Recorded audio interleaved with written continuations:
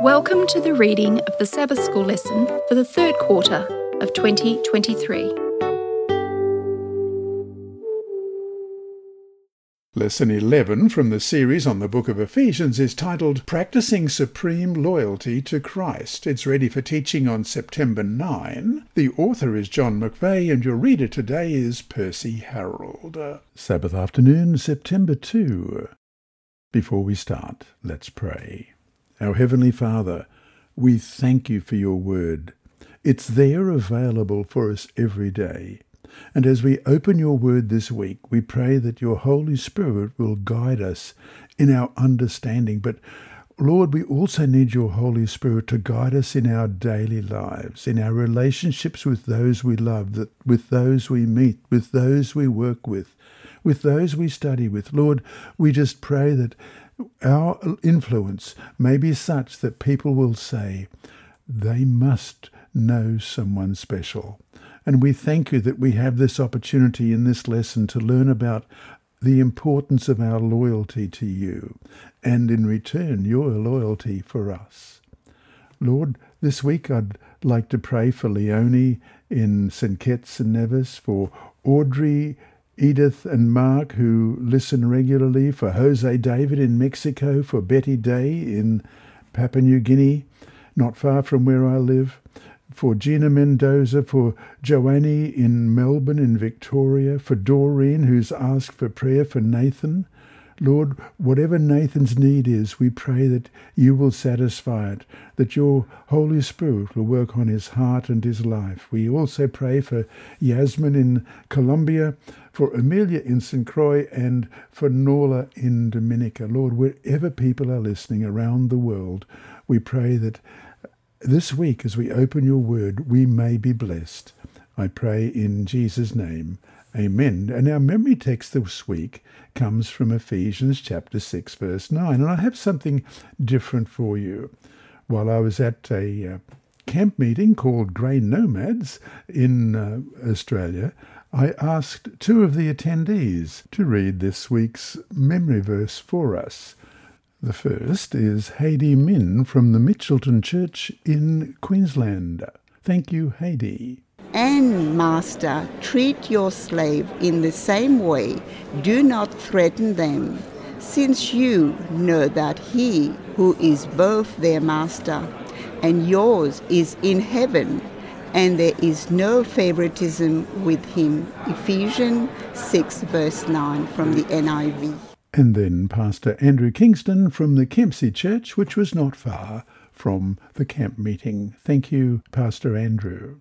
And the memory text today is from Ephesians 6 verse 9, and I'm reading from the New International Version, and it says this: And masters, treat your slaves in the same way. Do not threaten them, since you know that he who is both their master and yours is in heaven, and there is no favoritism with him.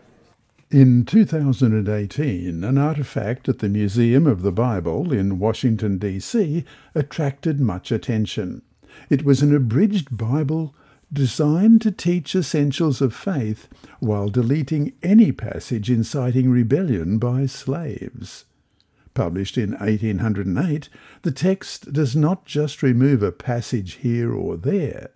90% of the Old Testament is missing and 50% of the New.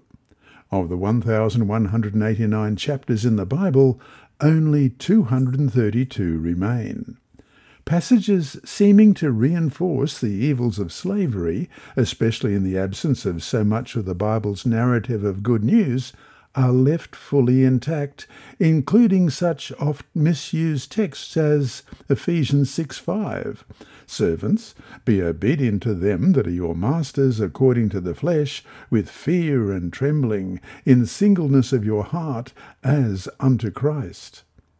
Today, in our time and culture, our important challenge is to read Ephesians 6 verses 1 to 9 in the context of the full story of salvation, as is revealed in the complete Bible.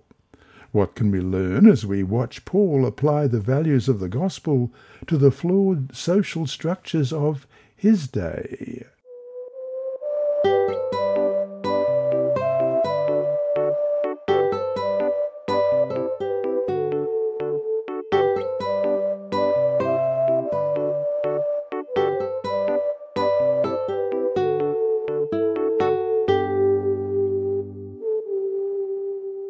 Sunday, September 3. Advice to Children.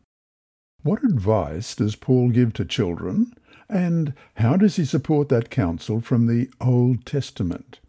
We're going to read Ephesians 6, 1-3, and we'll also look at passages in Matthew and Mark.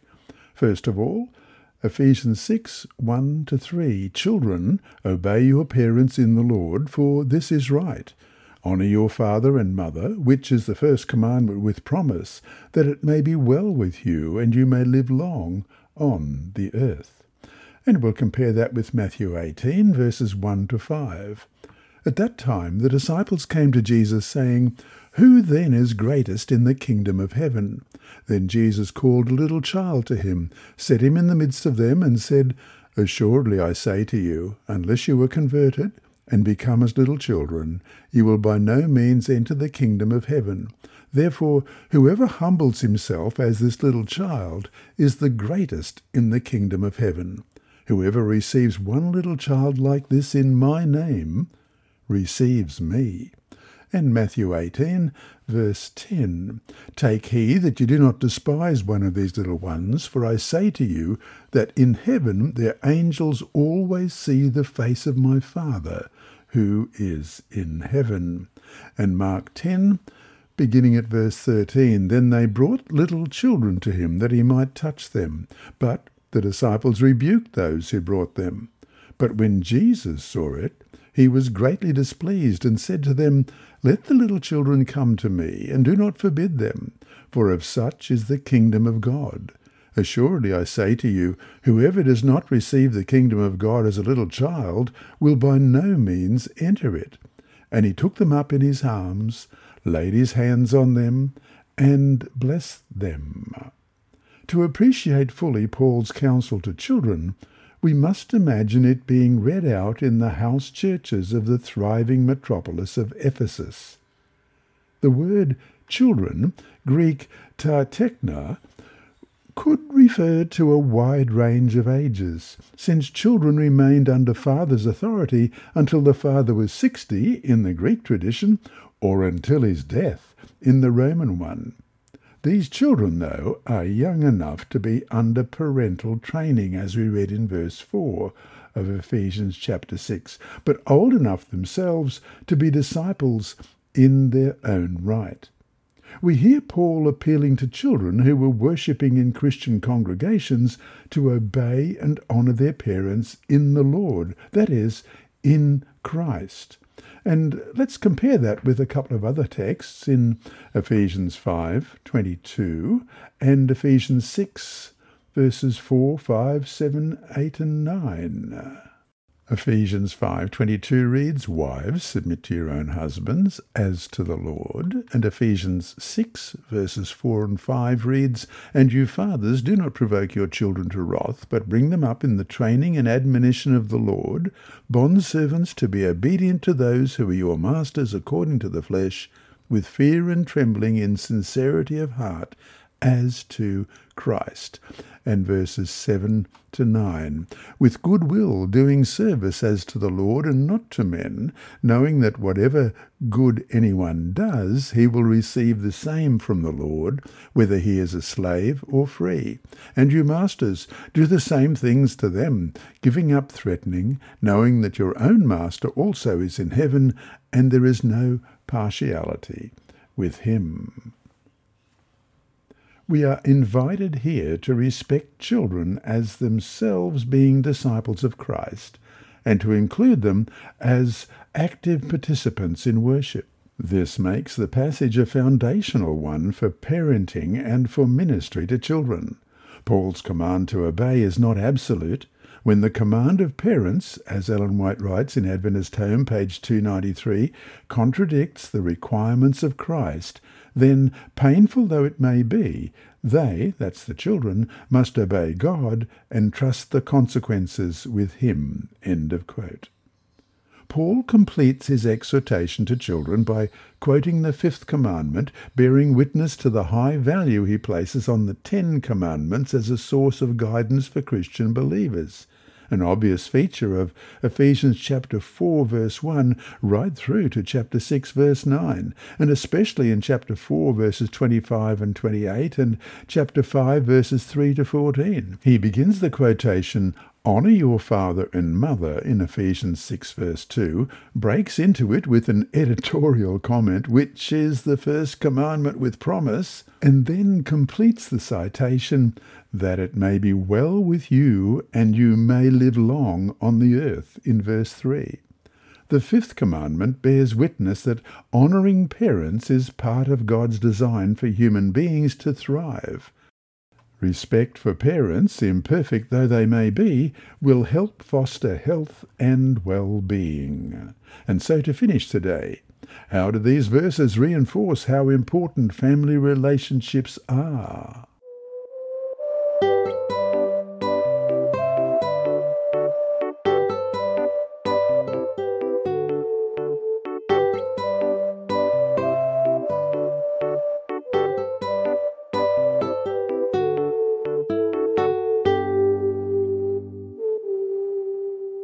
Monday, September 4. Advice to Parents.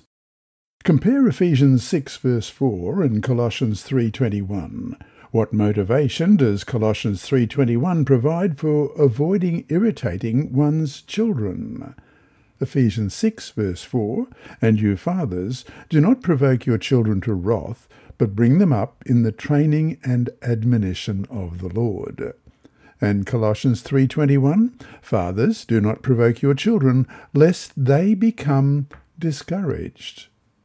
Sirach, a Jewish document available in Paul's day, advises fathers about the treatment of their sons. It goes like this in verse 1, "He who loves his son will whip him often.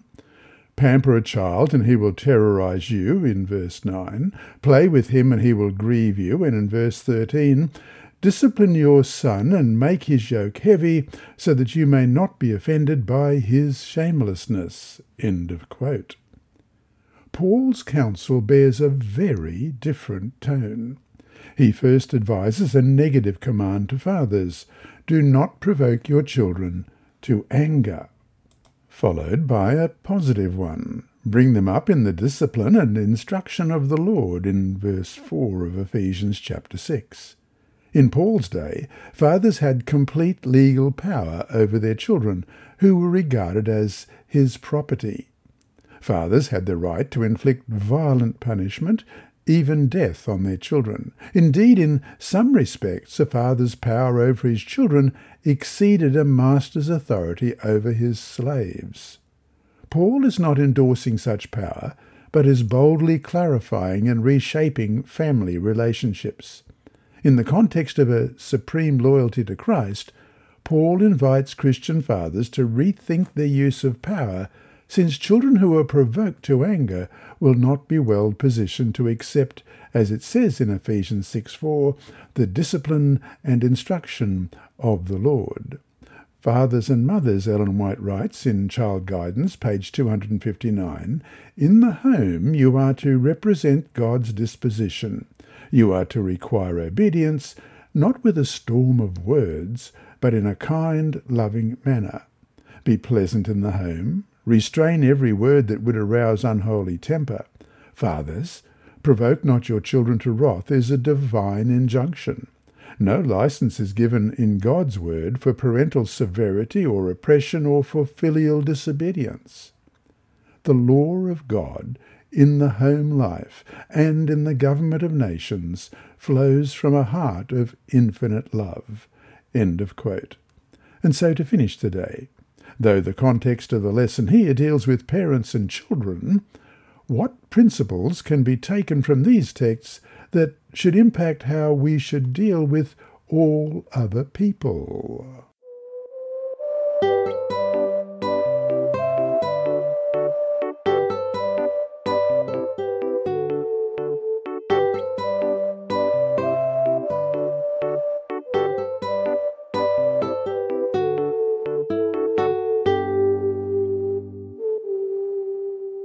Tuesday, September 5. Slavery in Paul's Day. Read through the counsel to slaves and slave masters in the following passages: Ephesians 6, 5-9, Colossians 3, 22-4, verse 1, 1 Corinthians 7, 20-24, 1 Timothy 6, 1 and 2, 1 Peter 2, 18-25. How would you summarize this advice? Well, let's start with the first one, Ephesians 6, beginning at verse 5. Bondservants, be obedient to those who are your masters according to the flesh, with fear and trembling, in sincerity of heart as to Christ, not with eye service as men pleasers, but as bondservants of Christ, doing the will of God from the heart, with good will doing service as to the Lord and not to men, knowing that whatever good anyone does, he will receive the same from the Lord, whether he is a slave or free. And you, masters, do the same thing to them, giving up threatening, knowing that your own master also is in heaven, and there is no partiality with him. And then Colossians 3, beginning at verse 22. Bondservants, obey in all things your masters according to the flesh, not with eye service as men pleasers, but in sincerity of heart, fearing God. And whatever you do, do it heartily as to the Lord and not to men, knowing that from the Lord you will receive the reward of the inheritance, for you serve the Lord Christ. But he who does wrong will be repaid for what he has done, and there is no partiality.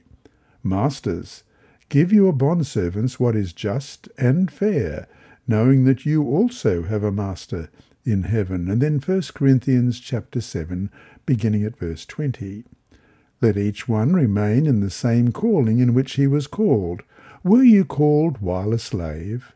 Do not be concerned about it, but if you can be made free, rather use it. For he who was called in the Lord while a slave is the Lord's freedman. Likewise, he who is called while free is Christ's slave. You were bought at a price. Do not become slaves of men. Brethren, let each one remain with God in that state in which he was called. And 1 Timothy chapter 6, beginning at verse 1, let as many bondservants as are under the yoke count their own masters worthy of all honour, so that the name of God and his doctrine may not be blasphemed. And those who have believing masters, let them not despise them, because they are brethren, but rather serve them, because those who are benefited are believers and beloved. Teach and exhort these things. And 1 Peter chapter 2, verse 18 onwards. Servants, be submissive to your masters with all fear, not only to the good and gentle, but also to the harsh. For this is commendable, if, because of conscience toward God, one endures grief, suffering wrongfully. For what credit is it if, when you are beaten for your faults, you take it patiently? But when you do good and suffer, if you take it patiently, this is commendable before God. For to this you were called, because Christ also suffered for us, leaving us an example that you should follow his steps, who committed no sin, nor was deceit found in his mouth, who, when he was reviled, did not revile in return. When he suffered, he did not threaten, but committed himself to him who judges righteously, who himself bore our sins in his own body on the tree, that we, having died to sins, might live for righteousness, by whose stripes you were healed. For you were like sheep going astray, but have now returned to the shepherd and overseer of your souls. It is startling to hear Paul address Christian slave masters and to imagine Christian slaves and their Christian slave master seated together in the house churches of Ephesus. Slavery in the Greco-Roman world could differ from the later version in the New World in significant ways. It was not focused on a single ethnic group. Urban household slaves were sometimes offered opportunities for education and could work as architects, physicians, and philosophers. Freedom sometimes occurred for these household slaves after a limited period of service, though most slaves never gained their freedom. In an attempt to acknowledge such differences, a number of recent Bible versions translate the Greek term doulos, D-O-U-L-O-S, or slave, in Ephesians 6, 5-8, as bondservant. Regardless, slavery at any time, in any culture, in any circumstances, is an inexcusable evil, and God will judge and condemn slaveholders according to his infinite justice. And for that, we can be thankful. The cry of ex-slave Publius Cyrus is haunting. He writes, "It is beautiful to die instead of being degraded as a slave." Given the full range of these realities, the translation of doulos as slave is to be preferred, as in the NIV and the NRSV, especially since these slaves are living under the threat of their masters, as we read in verse 9 of Ephesians chapter 6. Slavery was an ever-present evil in Paul's world. He addresses it not as a social reformer, but as a pastor who advises believers how to deal with current realities and to cast a new vision centered on the transformation of the individual believer, which later could have wider implications for society at large. Scott McKnight writes in the letter to Philemon, pages 10 and 11, "His vision was not for manumission of slaves in the Roman Empire. Rather, his view was about something other than legal manumission, that is, a new creation, sibling-based fellowship on the basis of adoption as children of God." For Paul, the social revolution was to occur in the church, in the body of Christ, at the local level, and in the Christian house, church, and household. End of quote.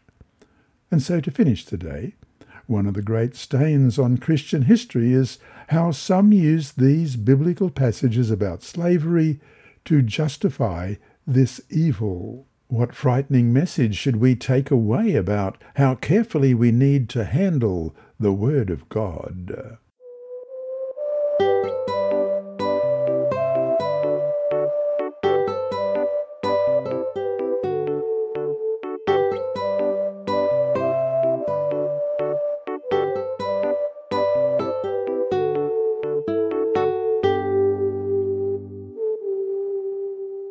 Wednesday, September 6. Slaves of Christ. What does Paul require of Christian slaves in his detailed instructions to them in Ephesians 6, verses 5-8? Let's begin at verse 5.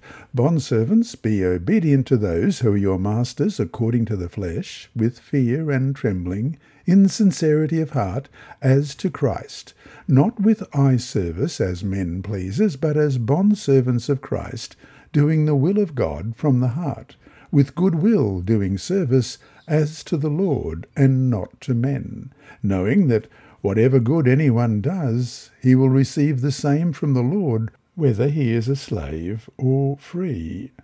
Paul asks Christian slaves to obey their masters, offering heartfelt, excellent service. What is notable is his repeated reference to a grand substitution that he asks them to make. They are not to place their slave master in the place of Christ, offering to him the allegiance that belongs only to Christ. Rather, in the commitments and allegiance that motivate their heartfelt excellent service, they are to substitute Christ the Lord for the slave master. In encouraging this essential substitution, Paul is offering a transformed Christian understanding of the master-slave relationship. Notice the several ways Paul presses this substitution upon them. 1. Their slave masters are diminished by Paul as their earthly masters, pointing toward the real and heavenly master in verse 5. 2. They are to serve with fear and trembling, with a sincere heart, as you would Christ in verse 5. 3. Paul notes this substitution most clearly in arguing that Christian slaves are to offer genuine service as slaves, not of their masters, but as slaves of Christ in verse 6. And 4. In performing their service, they are to do the will of God from the heart, offering heartfelt service directed to God, again in verse 6. And number 5, Paul invites positively motivated service offered as to the Lord and not to man, in verse 7. For their heartfelt service, Christian slaves may expect full reward from Christ when he returns. They have done their work for him and may expect reward from him. An especially attractive idea for those trapped in this horrific institution. A slave might feel unappreciated or worse by an earthly master, as we read in 1 Peter chapter 2, verses 19 and 20. For this is commendable if, because of conscience toward God, one endures grief, suffering wrongfully. But what credit is it if, when you are beaten for your faults, you take it patiently? But when you do good and suffer, if you take it patiently, this is commendable before God. The believing slave, though, has a master who is attentive, noticing whatever good thing each one does, in verse 8 in the New American Standard Bible translation, and offering sure reward. And so to finish today, however much we might wish that Scripture had openly condemned this horrible practice, it doesn't. Nevertheless, what principles can we draw from Paul's words in this context about how we relate to people we work with in our own context?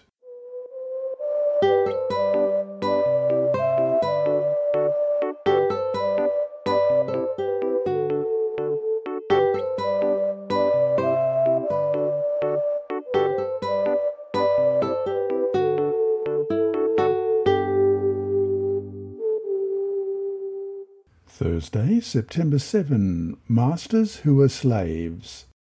In Paul's final words to slaves, whether he is a slave or free, as it says in verse 8 of chapter 6, the word free refers to slave masters, allowing Paul to transition to his counsel to them while imagining slaves and slave masters standing on an equal footing before Christ in the judgment. And we've got some texts to look at here. 2 Corinthians chapter 5 and verse 10, For we must all appear before the judgment seat of Christ, that each one may receive the things done in the body according to what he has done, whether good or bad. And Colossians chapter 3 verses 24 and 25, knowing that from the Lord you will receive the reward of the inheritance, for you serve the Lord Christ. But he who does wrong will be repaid for what he has done, and there is no partiality. Assuming that you are a Christian slave master who is listening to Ephesians being read out in your house church, how might you react to this counsel offered in the presence of your slaves? Ephesians 6 and verse 9, And you, masters, do the same things to them. Give up threatening, knowing that your own master also is in heaven, and there is no partiality with him. Paul addresses masters, slave masters, in a pointed exhortation which turns on the sharp contrast between the lords, in the Greek hoi kurioi, translated as masters, who have a habit of threatening their slaves, and the Lord, ho kurios, Christ, with whom there is no partiality. Paul asks masters to do the same to them, the slaves, which would have been shocking to a first-century slave owner. Masters should respond to their slaves with deeds of goodwill governed by their allegiance to Christ, corresponding to what Paul has just asked of slaves in Ephesians 6, 5-8. He tells them to stop threatening their slaves, a common practice of a time in which masters administered a wide variety of punishments, including beating, as we read in 1 Peter 2:20. For what credit is it if, when you are beaten for your faults, you take it patiently? But when you do good and suffer, if you take it patiently, this is commendable before God. And also sexual abuse, being sold and parted from loved ones, extreme labour, starvation, shackles, branding, and even death. For this they will be judged by God. Paul supports his command with two motivations that call slave masters to look beyond the social structures of the Greco-Roman world. One, they and their presumed slaves are co-slaves of a single master, knowing that he who is both your master and yours is in heaven, we read in the ESV, and we compare that with Colossians chapter 4 and verse 1. Masters, give your bondservants what is just and fair, knowing that you also have a master in heaven. And 2, the heavenly master judges all without partiality. Since their own master treats those regarded as slaves on an equal footing with others, so should they. And we look at Philemon verses 15 and 16. For perhaps he departed for a while for this purpose, that you might receive him forever, no longer as a slave, but more than a slave, a beloved brother, especially to me, but how much more to you, both in the flesh and in the Lord. Much of Paul's language in Ephesians would be especially heartening for Christian slaves. Adoption as sons, we read about in Ephesians chapter 1, verse 5, having predestined us to adoption as sons by Jesus Christ to himself, according to the good pleasure of his will. Redemption in verse 5, in him we have redemption through his blood, the forgiveness of sins according to the riches of his grace. Inheritance in verse 11. In him also we have obtained an inheritance, being predestined according to the purpose of him who works all things according to the counsel of his will. And verse 14, who is the guarantee of our inheritance until the redemption of the purchased possession to the praise of his glory. And Ephesians chapter 3 and verse 6, that the Gentiles should be fellow heirs of the same body and partakers of his promise in Christ through the gospel. And then being enthroned with Jesus in chapter 2, verse 6, and raised us up together and made us sit together in the heavenly places in Christ Jesus, becoming fellow citizens, members of the household of God in Ephesians 2 and verse 19. Now therefore you are no longer strangers and foreigners, but fellow citizens with the saints and members of the household of God. And we compare that with Ephesians chapter 3, verses 14 and 15. For this reason I bow my knees to the Father of our Lord Jesus Christ, from whom the whole family in heaven and earth is named, and integral parts of the body of Christ, as we see in Ephesians 3, verse 6, that the Gentiles should be fellow heirs of the same body and partakers of his promise in Christ through the gospel, and Ephesians 4, verses 1 to 16. I, therefore, the prisoner of the Lord, beseech you to walk worthy of the calling with which you were called, with all lowliness and gentleness, with long-suffering, bearing with one another in love, endeavouring to keep the unity of the Spirit in the bond of peace. There is one body and one Spirit, just as you were called in one hope of your calling, one Lord, one faith, one baptism, one God and Father of all, who is above all, and through all, and in you all. But to each one of us grace was given according to the measure of Christ's gift. Therefore, he says, when he ascended on high, he led captivity captive and gave gifts to men. Now this he ascended, what does it mean but that he also first descended into the lower parts of the earth? He who descended is also the one who ascended far above all the heavens, that he might fill all things.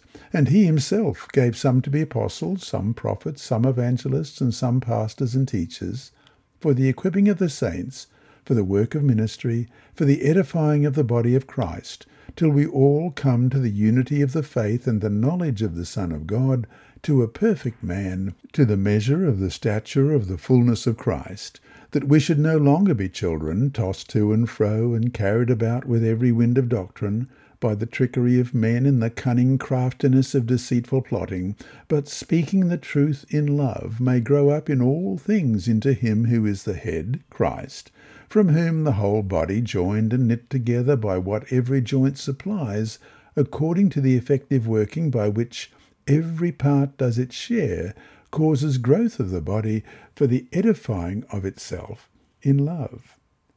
Ephesians 6:5-9 activates all the teaching in the letter as operative in the relationships between slaves and slave masters, including the counsel about speech in chapter 4 and sexual ethics in Ephesians 5:1-14.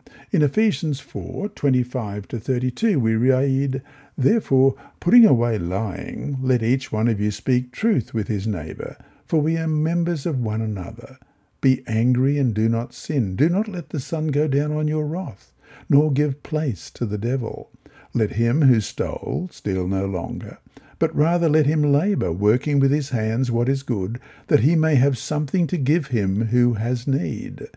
Let no corrupt word proceed out of your mouth, but what is good for necessary edification, that it may impart grace to the hearers. And do not grieve the Holy Spirit of God, by whom you were sealed for the day of redemption. Let all bitterness, wrath, anger, clamour, and evil speaking be put away from you with all malice, and be kind to one another, tender-hearted, forgiving one another, even as God in Christ forgave you." And Ephesians 5:1-14.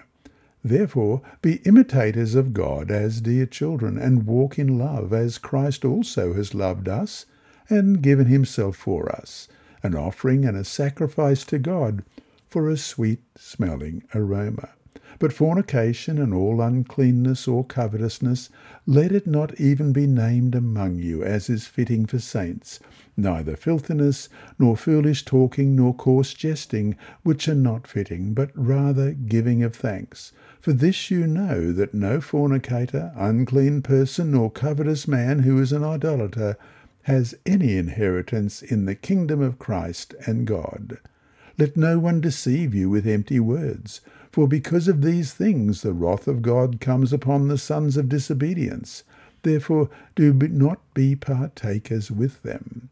For you were once darkness, but now you are light in the Lord. Walk as children of light. For the fruit of the Spirit is in all goodness, righteousness, and truth, finding out what is acceptable to the Lord.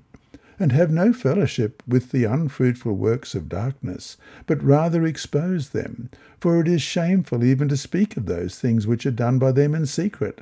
But all things that are exposed are made manifest by the light. For whatever makes manifest is light. Therefore he says, "Awake, you who sleep, arise from the dead, and Christ will give you light."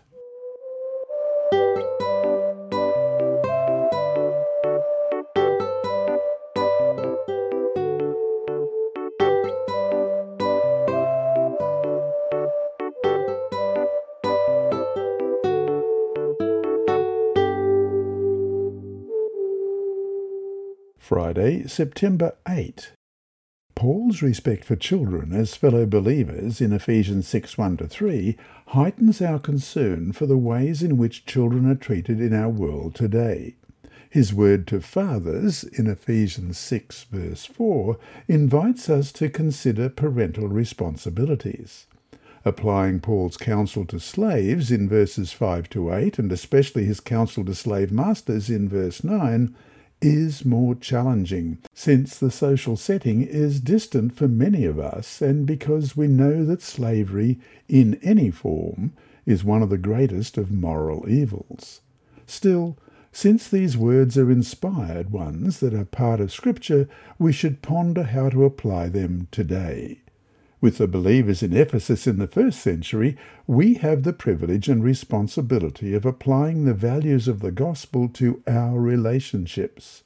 The discussion questions below are designed to foster that important work, and there are 5 discussion questions. 1. What does it mean for Adventists that love for children is identified as evidence of a people prepared for the Lord in Luke 1:17, he will also go before him in the spirit and power of Elijah to turn the hearts of the fathers to the children, and the disobedient to the wisdom of the just, to make ready a people prepared for the Lord. And he's quoting here from Malachi 4 verse 6, and he will turn the hearts of the fathers to the children, and the hearts of the children to their fathers, lest I come and strike the earth with a curse. 2. Paul's obvious respect for children suggests a searching question. What is our responsibility to extend the care of Christ to children who have experienced violence, sexual abuse, and shame in their early lives? In view of research on the profound impact of adverse childhood experiences, what is our responsibility toward them? 3. As an extension of Paul's respect for children and Jesus' care for them, what responsibilities does the Church have to nurture and protect the children in its care? What systems and procedures need to be in place to do so? 4. Paul's counsel to slaves and slave masters in Ephesians 6:5-9 is often applied to the relationships between employees and employers. In what ways might this be appropriate? Let's read it. Ephesians 6, beginning at verse 5. Bondservants, be obedient to those who are your masters according to the flesh, with fear and trembling, in sincerity of heart, as to Christ, not with eye service, as men pleasers, but as bondservants of Christ, doing the will of God from the heart, with good will, doing service as to the Lord and not to men, knowing that whatever good anyone does, he will receive the same from the Lord, whether he is slave or free. And you, masters, do the same things to them, giving up threatening, knowing that your own master also is in heaven, and there is no partiality with him. What dangers present themselves in doing so? And 5. Slavery remains a painful reality in our world, with more than 40 million people enslaved, according to the Global Slavery Index.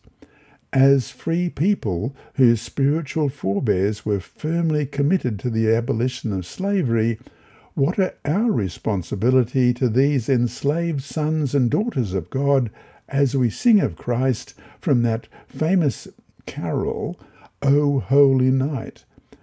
Chains shall he break, for the slave is our brother, and in his name all oppression shall cease.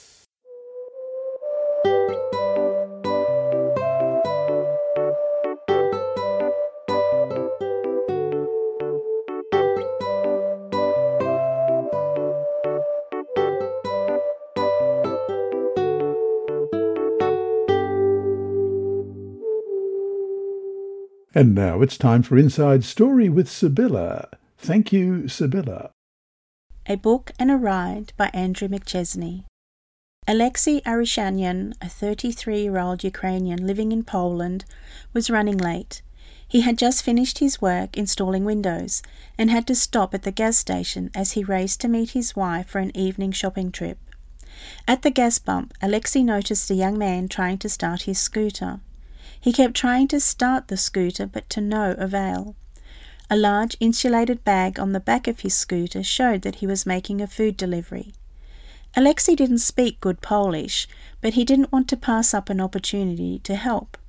He thought about the young man as he filled up the tank and paid for the gas. Back in the car, he opened the window and called out, "What's wrong?" The young man was Polish. He said, "The scooter doesn't want to start." Alexei belongs to a group of church members who distribute Ellen White's The Great Controversy. It is a difficult task with few receptive people, and he saw an opportunity. He handed the young man a book. "I have a gift for you," he said. "It's a Christian book that contains the history of Christianity from the first Christians who defended the truth after Christ returned to heaven to the events that will occur at the end of the world. I think that you will find it interesting." The young man accepted the book and thanked him.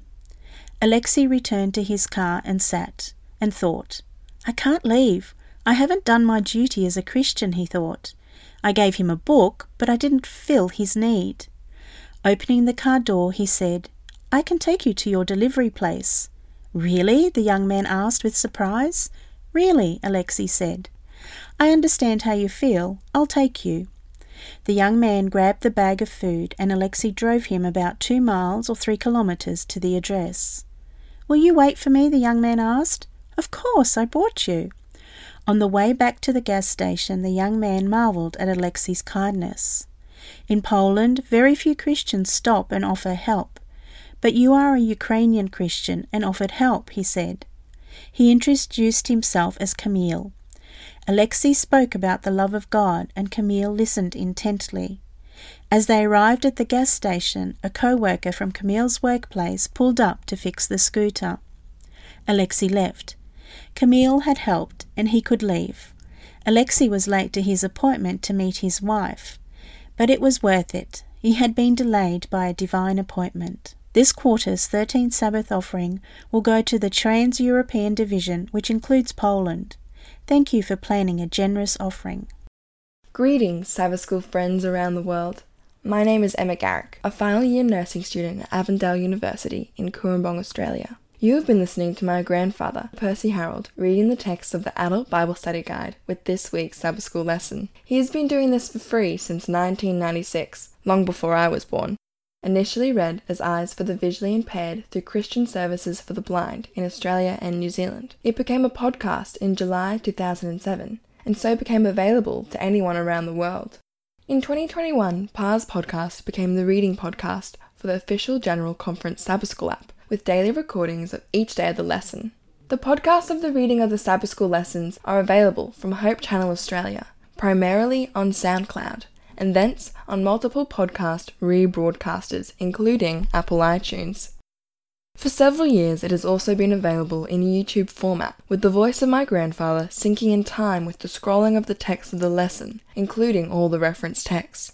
And for the visually impaired in the North American Division, it is available on CD from Christian Record Services out of Nebraska. Hope Channel Germany distributes it to the blind in Europe. You are over one of 40,000 who listen every week around the globe. Tell your friends to look up my grandfather on the internet. It is simple. Just search for Dr. Percy Harrold, select the site you want to listen to, make it a favourite on your device, and be able to listen again anytime you like. But downloading the General Conference Sabbath School app is a sure way to listen daily. That is the one with the blue rectangular icon with a stylized globe and 3 angels superimposed. And, as my grandfather would say each week, remember, God is always faithful.